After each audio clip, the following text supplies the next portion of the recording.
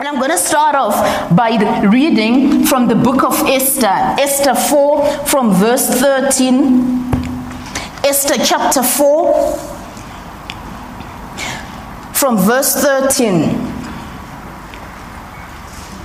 And it reads, "And Mordecai told them to answer to Esther, 'Do not think in your hearts you will escape in the king's palace any more than all the other Jews. For if you remain completely silent at this time, relief and deliverance will arise for the Jews from another place. But you and your father's house will perish.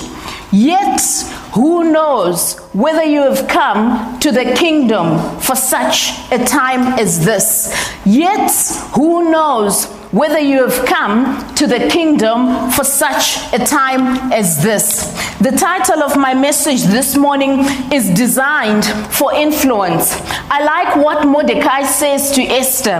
He makes it clear to Esther that unless you do something, unless you rise up for the deliverance of the Jews, you too will perish. He reminds Esther that do not get too comfortable in the palace of the king. Do not get too comfortable as the queen, because your destiny could be for such a time as this. You've been called. Is it not that you've been probably called for such a time as this? So as we go through understanding what it means as leaders to be designed for influence, what it means as leaders to be designed for impact, what it means as leaders to be designed as those who will make a difference in the kingdom of God, the intent of this message this morning is basically to address 3 leadership challenges that we often face.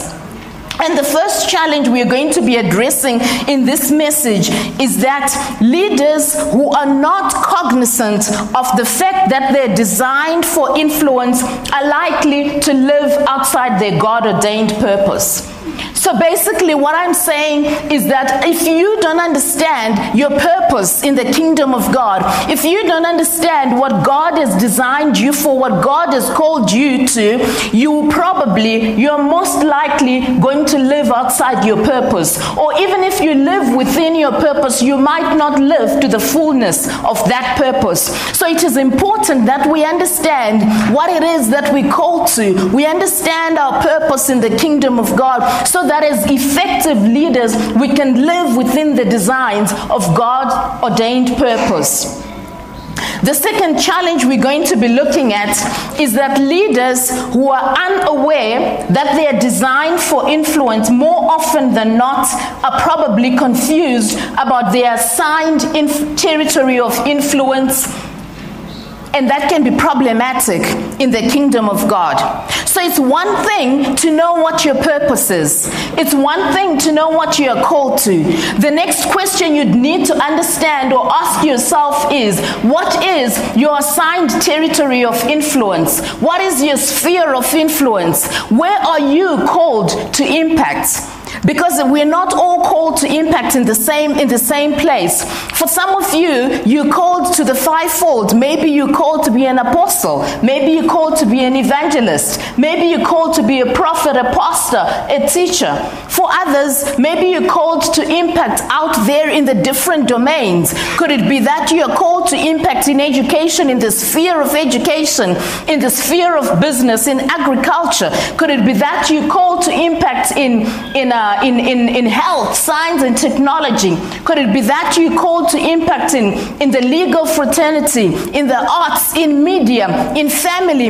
I don't know what your domain is, but it is important that if you're going to fulfill the fullness of God's purpose in your life, if you're going to be the kind of leader who's designed for influence, it is imperative that you understand what it means, what territory you're called to impact in. The third challenge we're going to be looking at is leaders who are not mindful of the revelation that they're designed for influence are more inclined to miss opportunities to cultivate the character, the attributes, the partnerships, the alliances that are requisite to achieve the purposes of God. So So number one, we need to understand our purpose in God, our purpose in the kingdom. Then we need to understand our assigned territory, our area of influence. Thirdly, we need to understand what it is that it's going to take to actually achieve that particular purpose. This is in terms of character. This is in terms of the necessary attributes that you will need to achieve the purposes of God for your life. And in other cases, it's even in terms of the partnerships. It's even in terms of the alliances that are necessary for you to achieve the purposes of God. So we're going to be unpacking those three challenges of leadership. Now, my question to you this morning before I continue is, are you the kind of leader who's convinced that you are designed for influence, that you are designed to make an impact, that you are designed to make a difference? My next question to you is, do you understand your God-given purpose? And I want to encourage you, if you are not sure of what God has called you to, it is important that you take time to actually be in the presence of God and ask Him what His purpose for your life is. My next question to you is, do you comprehend that do you comprehend the territory or the sphere of influence within which God's assigned purpose is to be executed? And thirdly, do you recognize and appreciate the qualities, the traits that would be essential to effectively fulfill that influence? And unless we understand those three things, we will not be people who are effective in the kingdom of God. I like what it says in Esther 4 verse 14, the B part. Yet who knows whether you have come to the kingdom for such a time as this. It is also important for us, before we continue, to understand the background to the story of Esther. And the setting here is in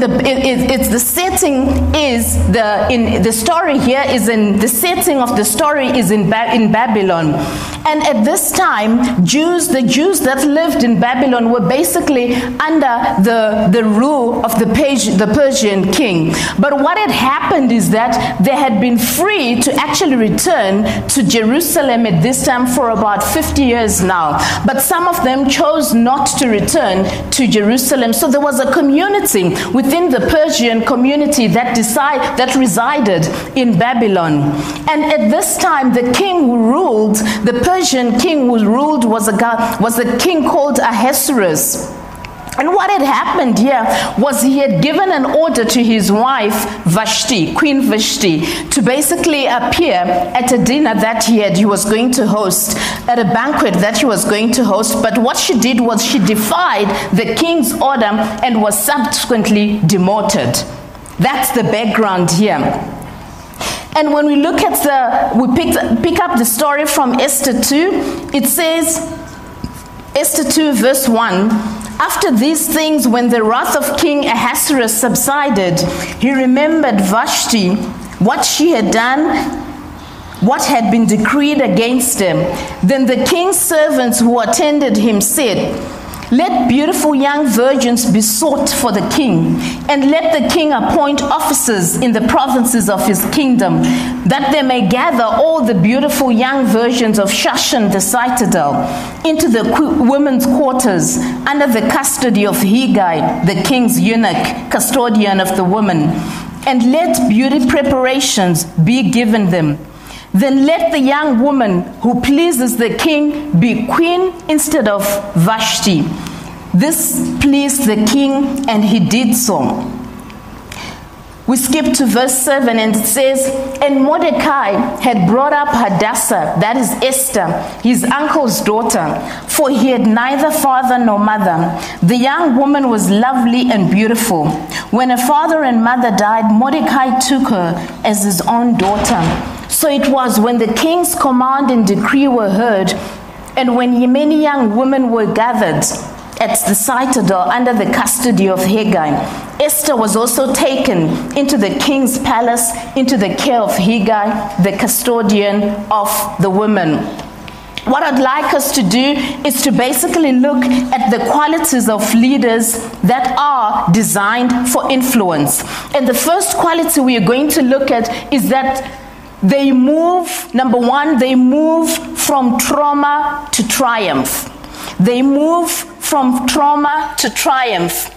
And it is interesting here that we're given a bit about the background of Esther. What we learn in this particular passage of scripture is that Esther, she was an orphan. Esther was not an influential person. She was actually, she had been adopted by Mordecai and was being raised and cared for by her cousin Mordecai.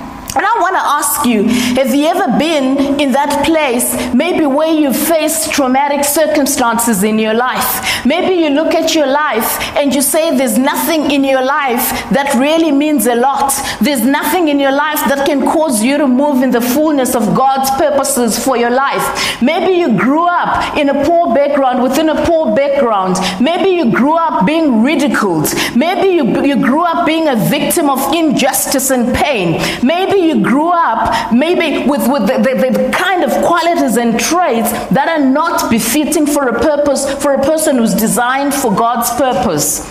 I don't know what your circumstances have been, but I know that not all of us have got pretty stories. We all have some kind of a background that is not attractive. But here, we're presented with the story of a woman who was in that particular situation, nothing to call for her background, nothing to be that would basically make her a person of influence.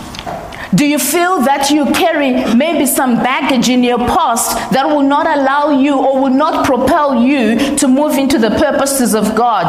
Do you feel like your reputation is not good enough for you to impact in the kingdom of God?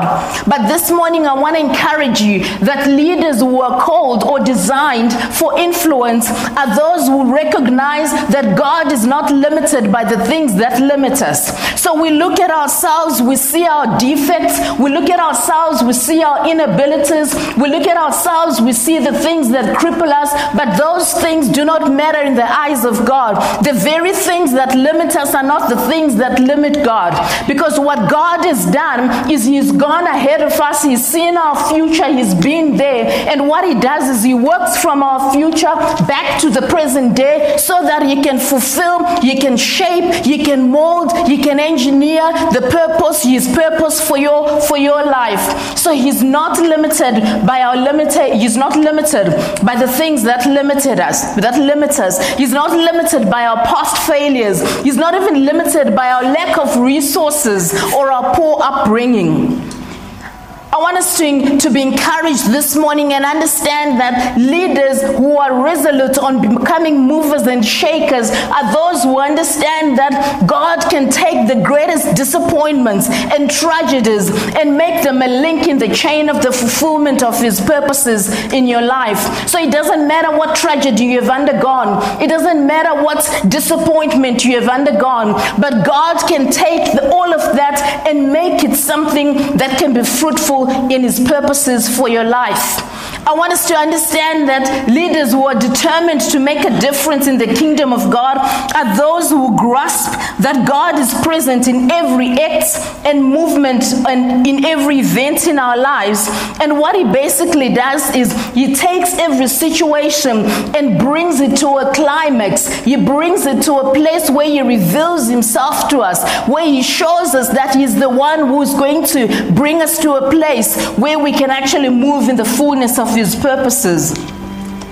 And leaders who impact also recognize that God, just as He used Esther's circumstances, He can also use your very own circumstances to providently work out His divine purposes for you. How many of you believe that?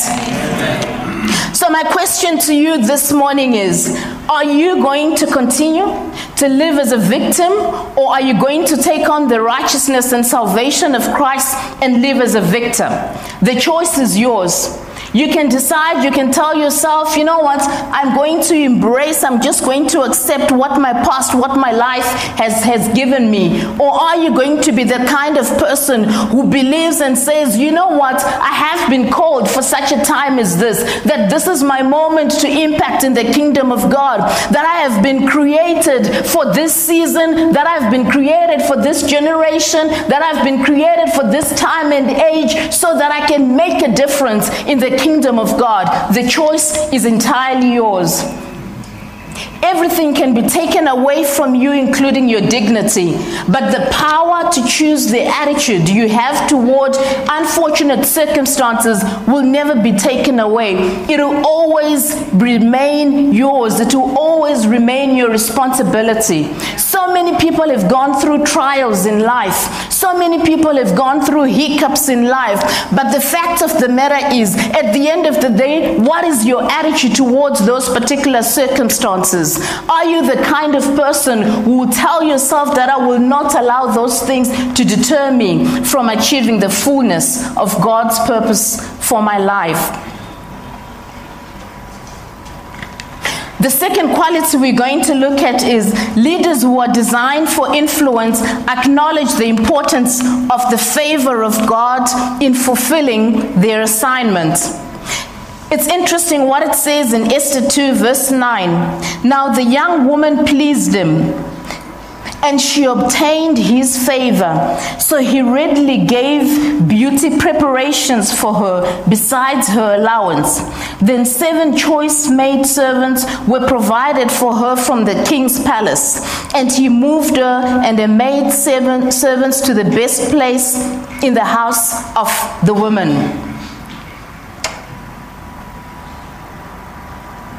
The Bible makes it clear that even though Esther was amongst a group of women who were probably just as beautiful, but what happened in this particular situation was Haggai, the guy who was responsible for this woman, Esther found favor in the eyes of Haggai. Now, biblical favor simply means a friendly disposition from which kind acts proceed to assist, to provide special advantages, or to receive preferential treatment. That is basically what biblical favor means. And God takes whatever you have. God takes your faithfulness. God takes your heart, your passion for Him, for the things of His kingdom. And when He takes those things, wherever they are, whatever they are, what He does is He adds His favor. But when He adds His favor, what He does is He then begins to fit it into the greater purpose of His kingdom. And when He fits it into the greater purpose of His kingdom, what happens is He causes it to soar so that it climaxes to that place where you can fulfill the purposes of God in your life. So the favor of God is essential for us to accomplish what He has called us to. He adds it to whatever background you come from. He adds it to whatever circumstances you may have gone through. He adds it to even the negative things that you may have experienced in your life, and then He molds it and shapes it into a place where you can actually fulfill and excel even in the most unlikely of circumstances. So basically what favor does is that it mobilizes others to help you in accomplishing God's plans for your life, God's plans for His kingdom. It mobilizes the favor of other people. Favor also positions you to influence and to bring breakthrough to what you've been called to. Favor is that which helps you to achieve God-given assignments with minimum effort. There are certain things that the favor of God can do that not even your natural abilities can do. Not even your natural gifts can do. Not even your natural talents can do. There are certain situations, there are certain breakthroughs that will only transpire when the favor of God rests on your life, when the favor of God is evident in your life. Favor promotes you. We see a story here of a woman who one day she's an orphaned Jew. One day she's an adopted Jew. She's a second-class citizen. And then in about 12 months' time, she becomes queen in this particular kingdom. Without favor, destiny fulfillment can suffer needless delay or abortion. Don't be fooled. If we don't have the favor of God in our lives, we're unlikely to fully impact. We're unlikely to influence in what we've been called to. And we can bring the purposes of God to abortion, which can be quite sad. I like what it says in Psalm 5 verse 12. It says, "For you, O Lord, will bless the righteous. With favor, you will surround them as with a shield." With favor, you will surround them as with a shield. I want to encourage you. I want to challenge you in your work environment, in your families, in your businesses, in whatever domain you're in. I want to encourage you to consistently ask that the favor of God accompanies you in every situation and on a day-to-day basis. My question to you is, are you going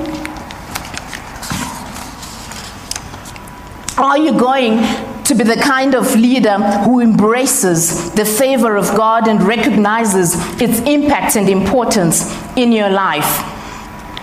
The third quality we're going to look at is that leaders who are designed for influence have to undergo a period of preparation. Irrespective of what kind of a passion you have for what you may be called to, irrespective of what kind of a passion you have for God or for His purposes for your life, it tells us in Esther 2 verse 12, each young woman's turn came to go into King Ahasuerus after she had completed 12 months preparation, according to the regulations for the women. For thus were the days of their preparation apportioned: 6 months with oil of myrrh and 6 months with perfumes and preparations for beautifying women. We've just read that when they assembled these women, they were not ugly. They were not ugly at all. But what they were doing here was they took them through a process of preparation to make them, more beautiful, to make them more attractive. But they were not ugly people. They were not ugly ladies. They were not unattractive. And it's interesting that they found it important to actually take them through a process and a period of preparation. And Esther's journey to influence did not happen overnight. And I believe it's the same for us. Our journey to influence in what God has called us to do will not happen overnight. God prepares us for His destiny. He refines our character through the experiences that we go through. That's just why it is important that we understand, we read, we spend time in the Word. That is why it's important that we become effectively discipled, so that we are prepared to actually accomplish the fullness of what God has called us to. Don't think that you can come to church on a Sunday and then that's it. That's all you ever need for you to move in the fullness of God's purpose for your life. We gotta be people. We gotta be the kind of leaders who are interested and who succumb ourselves to the process of preparation. There are things in our characters that have to be washed off, that have to be cleansed, that have to be sharpened, so that we can influence out there, so that we can be effective in the kingdom of God. You may think yourself gifted, you may think yourself talented, but I want to encourage you this morning to understand that we still do need a period of preparation if we are going to effectively accomplish what God has called us to. Being taken through a process of preparation purges our impurities in the hearts and spirits, such as pride, rebellion, selfishness, and bitterness, so that we can be pliable in the hands of our Lord to follow the lead to fulfill His promises. And if you notice, what they would do with these ladies is that they were taken through basically two different stages of preparation. The first one, the Bible tells us that it was 6 months with oil of myrrh. And what I find interesting about this, if you go into the background, is that basically what this oil would do, actually the term myrrh comes from the Hebrew word mara, which means bitterness. So it was actually a process of being soaked in this oil, and it was a bitter process. This oil was a unique ointment, and it was used to preserve. It was also used to preserve as an embalming fluid. It was used in the making of perfume to preserve its fragrance. And without enduring this particular process of preparation, our fragrance would not be what it should be. So it is interesting that for 6 months, can you just picture this particular scenario where for 6 months you're being prepared with this particular oil, which was called myrrh. And the whole idea there was to ensure that a particular fragrance would come out of you at the end of at the end of the time of preparation. The second stage of preparation was with perfumes and preparations for beautifying women. So what they would do during this time was that Persian women would have cosmetic burners. And in those cosmetic burners, they would put certain fragrances, certain oils, and so on. And then they would heat them. As they were heated, what would happen is that they would then exude a certain scent, which would then basically be absorbed by their bodies. And as I was thinking about this, I was thinking in the very same way, we need to succumb to the preparation of the process of God in our lives. And what God does is He takes our scent. I mean, if you were to smell the next person next to you, I don't think they smell the same as you.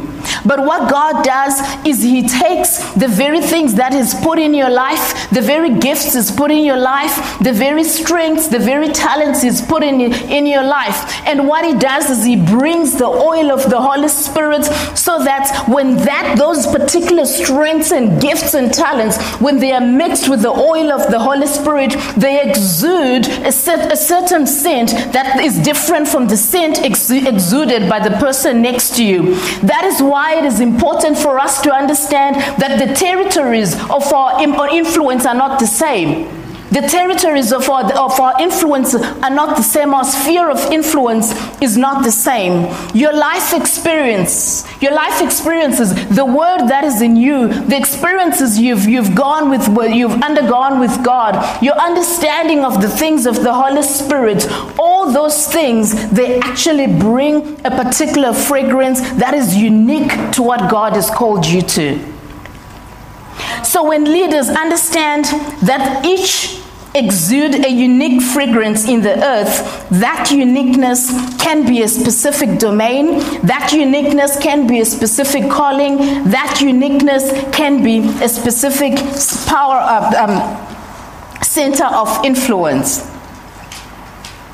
The fourth quality is that leaders who are designed for influence are awakened to destiny. I like what it says in Esther 3. I'm going to read from verse 1. After these things, King Ahasuerus promoted Haman, the son of Hammedatha, and advanced him, and set his seat above the princes who were with him. And all the king's servants who were with the king at the king's gate bowed and paid homage to Haman, for so the king had commanded concerning him. But Mordecai would not bow or pay homage. And then if we look at verse 5, it says, when Haman saw that Mordecai did not bow or pay him homage, Haman was filled with wrath. But he disdained to lay hands on Mordecai alone, for he had told him of the people of Mordecai. Instead, Haman sought to destroy all the Jews who were throughout the whole kingdom, the people of Mordecai. In verse 8 then says, then Haman said to the king, there is a certain people scattered and dispersed among the people in all the provinces of the kingdom. Their laws are different from all the other peoples, and they do not keep the king's law. Therefore it is not befitting for the king to let them remain. if it pleases the king, let a decree be written that they be destroyed, and I will pay 10,000 talents of silver into the hands of those who do the work to bring it into the king's treasuries. So the king took his ring from his hand and gave it to Haman, the son of Hammedatha, the enemy of the Jews. And the king said to Haman, the money and the people are given to you to do with them as seems good to you. So the king here issues a decree to exterminate Jews. And what's interesting here is that the moment that this decree is issued, it became a turning point in Esther's life. We pick up the story in Esther 4 verse 15. It says, then Esther told them to reply to Mordecai, go gather all the Jews who are present in Shushan and fast for me, neither eat nor drink for 3 days, night or day. My maids and I will fast likewise, and so I will go to the king, which is against the law, and if I perish, I perish. And what was basically happening here was that this was a turning point in Esther's life, because the Jews were just about to be destroyed. So Esther then sends a message to all the Jews in the community and basically instructs them to fast for her so that she'll come and is prepared to actually be in the presence of the king, and hopefully that this particular decree would be reversed. She says, if I perish, I perish. Now that is a statement of resolve and courage. And basically what it did was it awakened in her purpose and destiny. I want to ask you I want to ask you this morning, have you ever come to a place where there's certain crises that awaken your purpose and your destiny? It was at this pivotal time in Esther's life that she recognized that as queen in the Persian king's palace, unless she did something to save her people, they were going to be killed, and she too was going to be killed.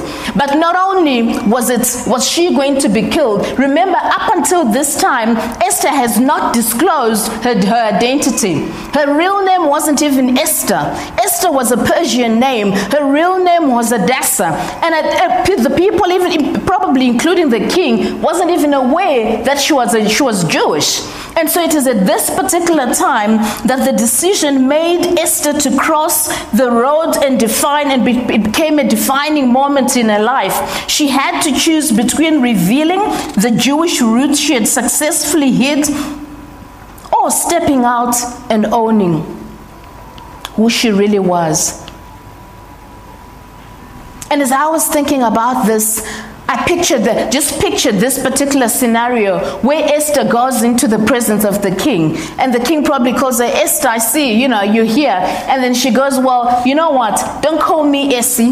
My name is actually Hadassah. And the king probably going, Hada what? Who are you? All along I thought I didn't realize you were a Jew. This was a moment of truth, a monumental decision. This also revealed a crossroad that all leaders must face. I don't know about you, but you've probably have gone through circumstances in your life when there's something about your Christianity that has to come out. You've probably been faced with certain challenges in the work environment where maybe certain people believe in certain things, believe in certain rituals of certain philosophies, and then you're forced to come to a place and a time where you actually have to let your Christian values come to the fore. Maybe you've been in that particular place where you've come to a place where you realize that unless you fight for the kingdom of God, you're going to be contaminated in that particular environment. My question to you is, are you the kind of leader who would respond to the call of God to do something significant in history, even if it means risking your life? And often what happens is that our destinies are shaped by our choices. There is nobody whom God created that he hasn't given a destiny or bestowed a purpose for their life. But what happens? The difference is that the extent to which you achieve that destiny is a function of your choices.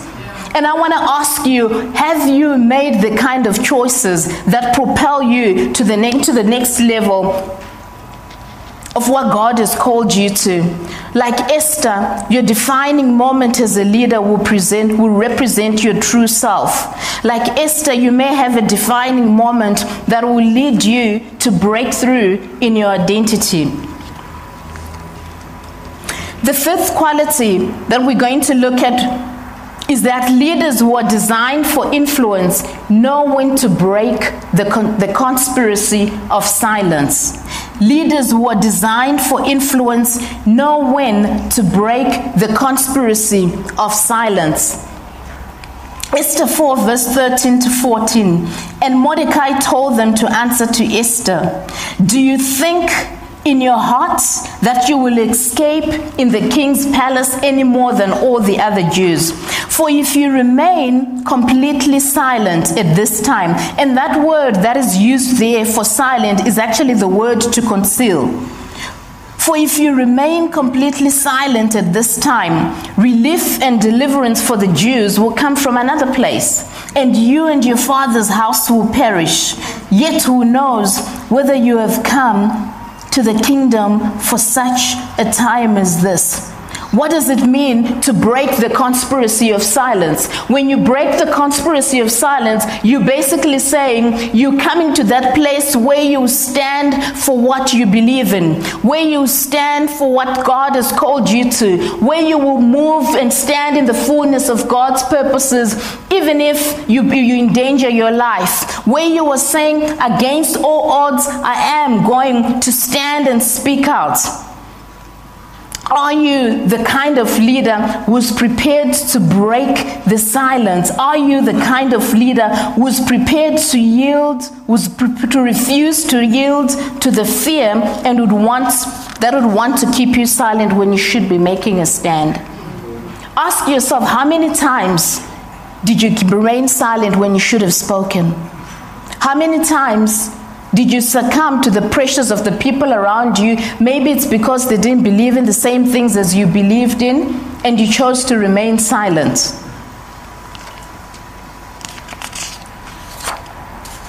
The next quality we're going to look at is that leaders who are designed for influence lead and reign with the scepter of prayer and fasting.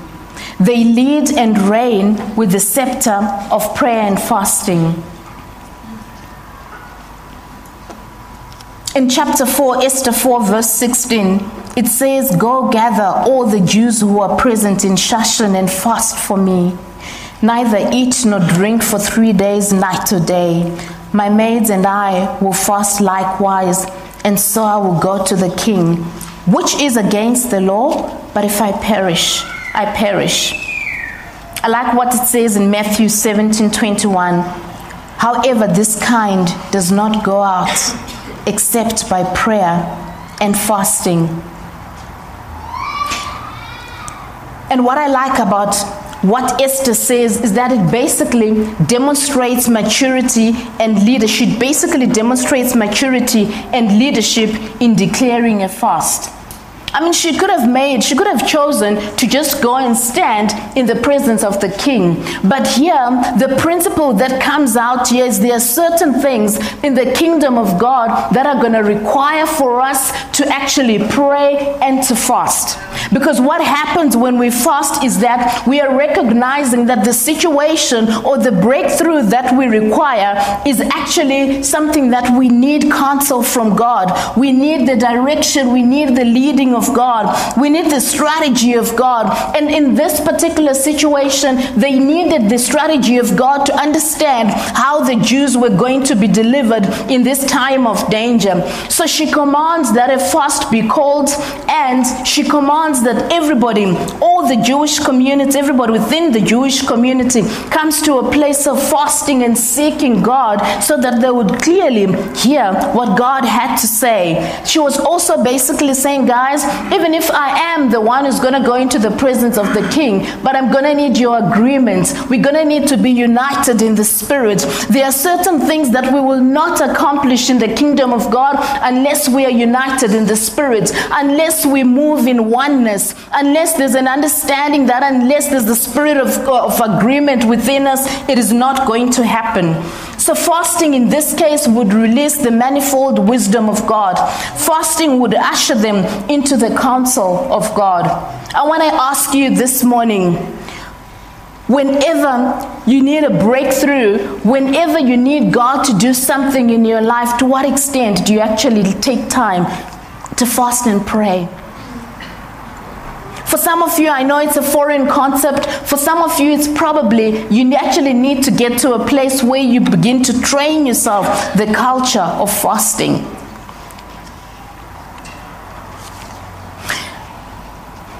The seventh quality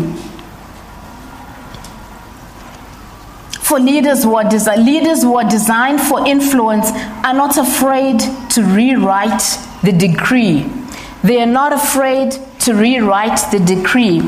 In Esther 8 verse 8 it says, "You yourselves write a decree concerning the Jews as you please, in the king's name, and seal it with the king's signet ring. For whatever is written in the king's name and sealed with the king's signet ring, no one can revoke."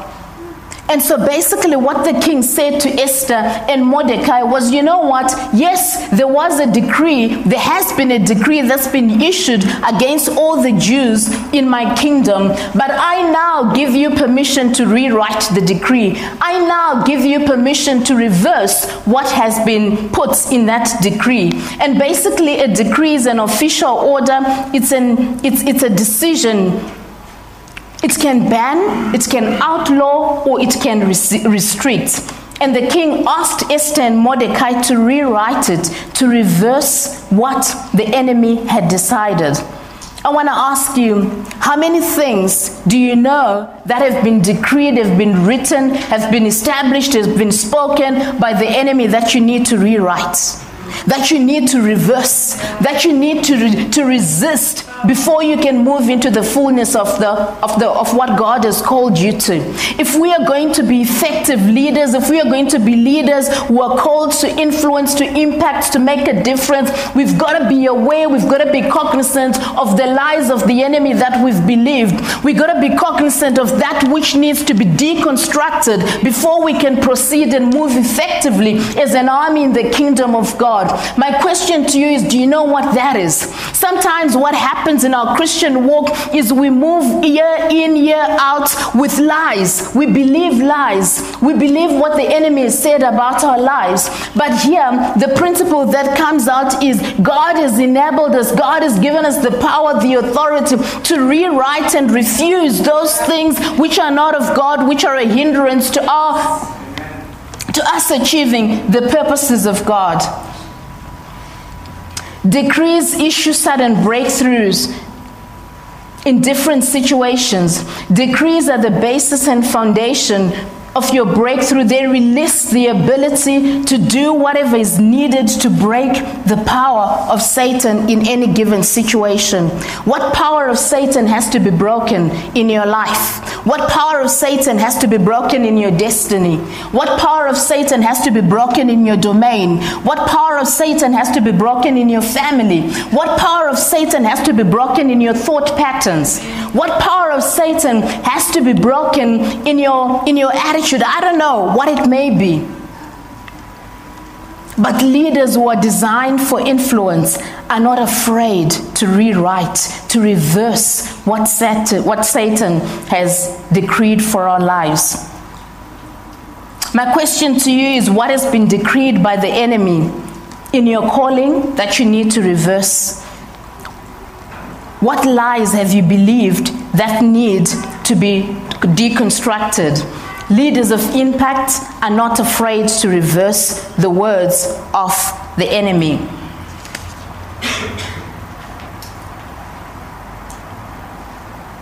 I want to ask you, are you in that place where you've been awakened to your destiny? Are you in that place where you're actually determined to break the conspiracy of silence and stand for the truth of God? Are you in that place where you are prepared to lead and reign with a scepter of prayer and fasting? Are you in that place where you are bold and willing to rewrite the decree that is not consistent with the word of God for your life? And as I conclude this morning, my final question to you is it that yet who knows whether you've been called to the kingdom for such a time as this? I like what it says in Psalm 139 verse 16. Your eyes saw my substance being yet unformed, and in your book they were all written, the days fashioned for me, when as yet there were none of them. God has designed and fashioned our days. Your days have been fashioned for you. God created you. The Bible tells us that even before we were formed, God had actually laid out his life. He had actually laid out our purposes for us before we were born. But we also need to understand that the devil also wants to insert his days into your book. The devil also wants to mess up the purposes, that particular life which has been fashioned for you, for God. And leaders who are designed for influence, what they do is they press in to find out what they've been called to. They know that even they cannot afford to just live a life without understanding what they've been called to. I want to encourage you this morning that every detour, every situation in your life converges into this very moment, irrespective of what's happened in your past. It's not even about the future. It's understanding that even today, you've got a place, you've got something that you're called to do in the kingdom of God. We have come to the kingdom for such a time as this. We've been called to display the kingdom of God in the earth. We've been called to influence the domains and the power centers in our generation, in our time, in this season. Even like Esther, your story might not be attractive, but that doesn't mean that God has forgotten about you. The tragedies, the violation, the very shame that we experience can actually be used by God to make us be people who gain territory in his kingdom. Malachi 3 verse 6 says, "For I am the Lord and I do not change." God is aligning all things by his Spirit so that we can receive favor, so that we can receive boldness and courage to actually move in what he has commissioned us to do. Have you been called for such a time as this? Shall we rise to our feet?